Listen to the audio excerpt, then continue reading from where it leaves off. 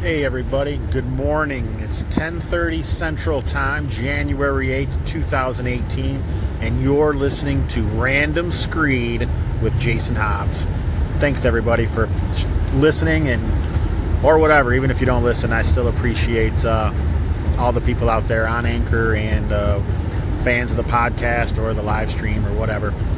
Today I kind of wanted to talk about one of my call-ins from Sean P. Kelly at Gaming and BS was in relation, or he called about the episode where I discussed taking compliments and how bad I am at it. And he mentioned something called imposter syndrome or fraud syndrome or whatever. Basically, I looked it up. I've heard of it before, but I think it's always good to refresh your memory before you try and talk about something. But anyway, I'm not sure I have imposter syndrome because I'm not always waiting for everyone to realize that I'm a fraud. I just don't know why anyone's interested at all to begin with. So what I'm talking about is this idea that I have a podcast that, according to the numbers, I have 1,500, 2,000 listeners to. I mean, I have a community on Google Plus that caters to it, as well as a page on Facebook. But the community at Google Plus is reaching almost 500 people, which is a pretty big community if you compare it to the OSR in general, or like some other games, or because it's just a community about Hobbs and Friends with the OSR. I really like people to come on and talk about whatever they want to, and appreciate that it is fairly active most of the time. But I guess what I'm really getting at is I don't really think I have imposter syndrome, because I don't even know why people listen to this or Hobbs and Friends of the OSR at all. Apparently I have some interesting things to say, and I must say them in an interesting way, and some of my quips might even be a little funny, so that's cool.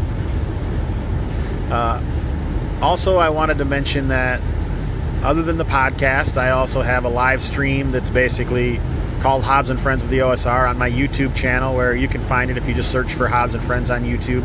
And it's a 5e live stream where we are nominally playing through, at this point, the Sunless Citadel, but I've made a kind of a sandbox out of the Chaneth Vale in Forgotten Realms.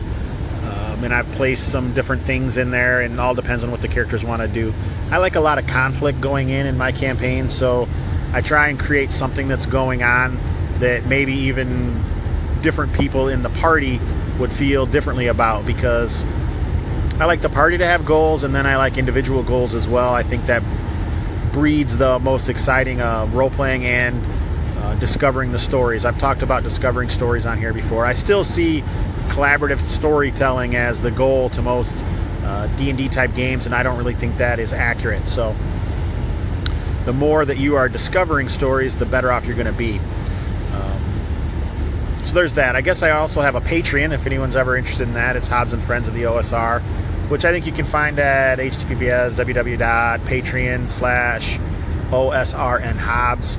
I have a Twitter feed, which is at OSRNHobbs, or I have my own personal Twitter feed, which this kind of maybe is more a reflection of my personal taste as opposed to my image as the host of Hobbs and Friends.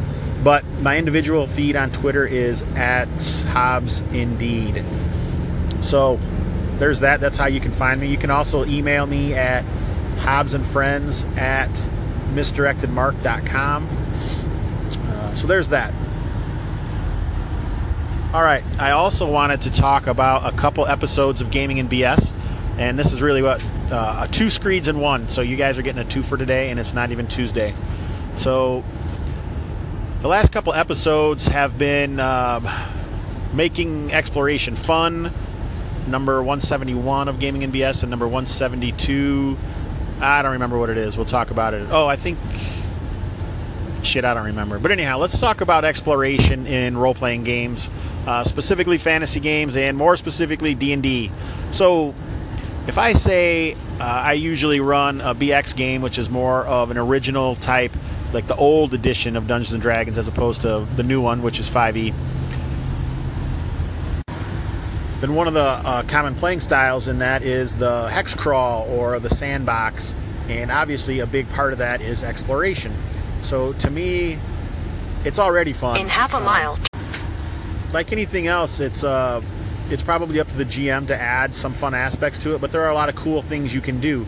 They did mention some of them on that episode, like campground story or campfire stories, which I think is a cool idea.